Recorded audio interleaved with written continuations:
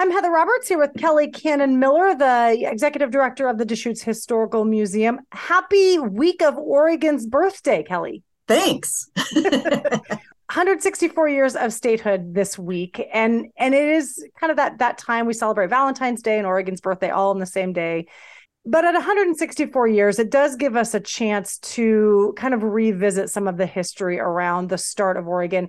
And part of the reason I wanted to talk with you today was because after my story ran earlier this week about the actual anniversary on the 14th, back in 1859, of Oregon becoming a state, I did receive at least one comment from a listener who was concerned about the focus on Oregon's, frankly, racist beginnings. And it's something that I think a lot of people, including myself as a native Oregonian, didn't fully understand until recently. Why is that? Why have we not really talked about that until really in the last few years? Well, that's a really timely question, as there's national conversations going right now about this. What do we teach in history and how do we teach it? And the idea that somehow being honest about history, warts and all of the pieces, that somehow we're doing that in a way that's going to shame one group, that we need to protect certain groups. And that's a very emotional laden conversation that we're seeing nationwide and at local school board levels. It's a perfect time to be talking about it. Why does that strike such a tone? Because it is really important information. I lose track of the number of times that I tell people in one setting or another about the Black exclusion laws, and they are stunned. They have never heard of it. Very often, they are people who have spent their entire lives here, and they ask the same question: why did we never learn this? It never made it into the state, approved curriculum to be teaching it to us. And that's part of the problem, right? That's part of the system that all of us are being asked to look really hard at, of how does the idea of white supremacy keep moving forward from generation to generation? It's because these topics never come to the surface and be analyzed and talked about in an open way that is designed to teach and analyze and recognize the consequences of that kind of legislation. I teach often locally for the Bend Chamber of Commerce. We do Leadership Bend with them. I get a whole morning with the Leadership Bend class, and I'm always so grateful that our Chamber of Commerce values history so much.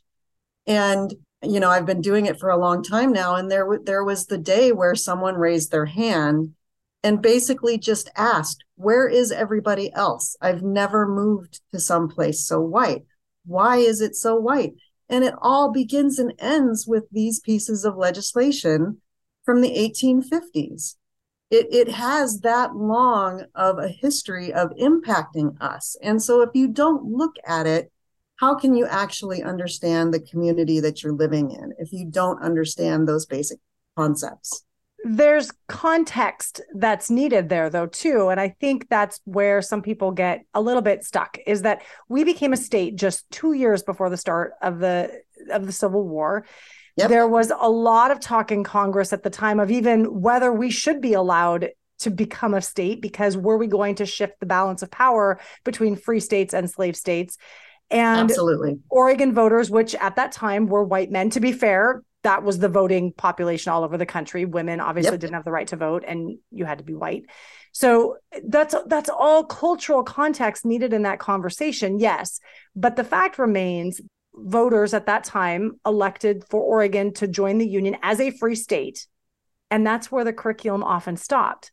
Instead of also saying, they voted to exclude Blacks from being allowed to live in Oregon.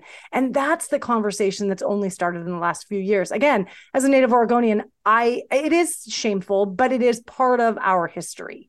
Correct. As is true with all types of data, there's danger in only accepting the pieces that you want to see.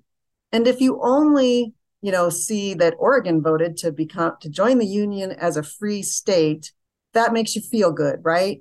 How many times do you think about that in terms of exploring history, and you don't want to be associated with the bad stuff? It's natural for us to want to look at only the good, but it gives you a false sense of that there's not a problem. And that's where it's dangerous to stop at Oregon voted to be a free state, because then we don't have any problems that we need to fix. Then social justice conversations become about other states where there was slavery. It gives you a little bit of a pass, mentally, to think, well, we don't have any problems.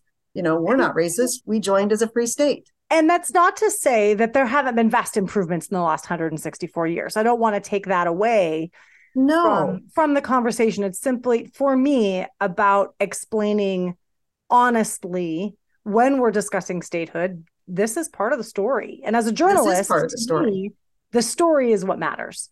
Absolutely. And I would challenge anybody who says that the fact that Black exclusion laws existed here is only a negative story, because if the whole point of talking about our history and talking about the issues that we're facing today is to figure out how to make us a better society, then it's a positive story when you look at our statehood to say, when we started, we were selfish and we were going to keep this place to ourselves, and we were doing it for all the horrible, wrong reasons that we were excluding people based on race. But we progressed from that. We developed a system of government that allowed the people to have a say-so in its legislation. And we got to the point where in 1926, we removed that from statehood. So if you look at the entire story and the entire conversation, it shows us as a state that is progressing in the right direction, and that you can change and adjust and grow as a society and a community. And so by insisting that it's only a negative story and shows our state in a negative light, keep going in history and find where we start fixing those mistakes, because that shows you the path forward. That's actually the point of looking at history, is that we as a people do grow and evolve and change, and we can work to fix these kinds of issues.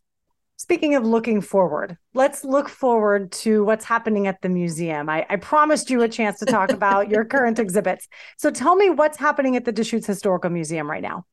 Well, it's a really full stop from the heavy conversation of exclusion laws and showing representation in our history and getting to the light and fluffy.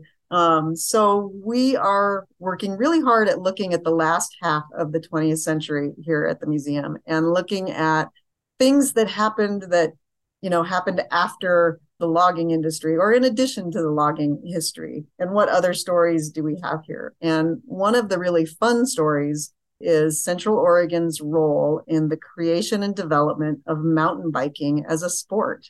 Kind of the spot that everyone agrees is the home to mountain biking is Marin County, California. But Central Oregon actually got connected with the folks who were throwing themselves around on bikes in Northern California pretty quickly. And Central Oregon had a lot of areas that were just perfect for mountain biking, and originalists with clunker bicycles to be throwing themselves around in the forest. And one of them is Bob Woodward, who ends up becoming mayor of Bend and was known as the mountain biking mayor of Bend. He actually wrote the first book on mountain biking for Sports Illustrated. He literally wrote the book. Literally wrote the book on mountain biking. And then also Speed and Research was a company building motorcycles here. They built probably one of the very first mountain bikes that you could buy specifically for mountain biking. They were a little bit ahead of their time, frankly. And at the time, at $1,200, it was considered way too expensive, and that no one was ever going to be forking out that kind of money for a mountain bike. And of course, now they go for just thousands and thousands of dollars, and $1,200 seems like chump change.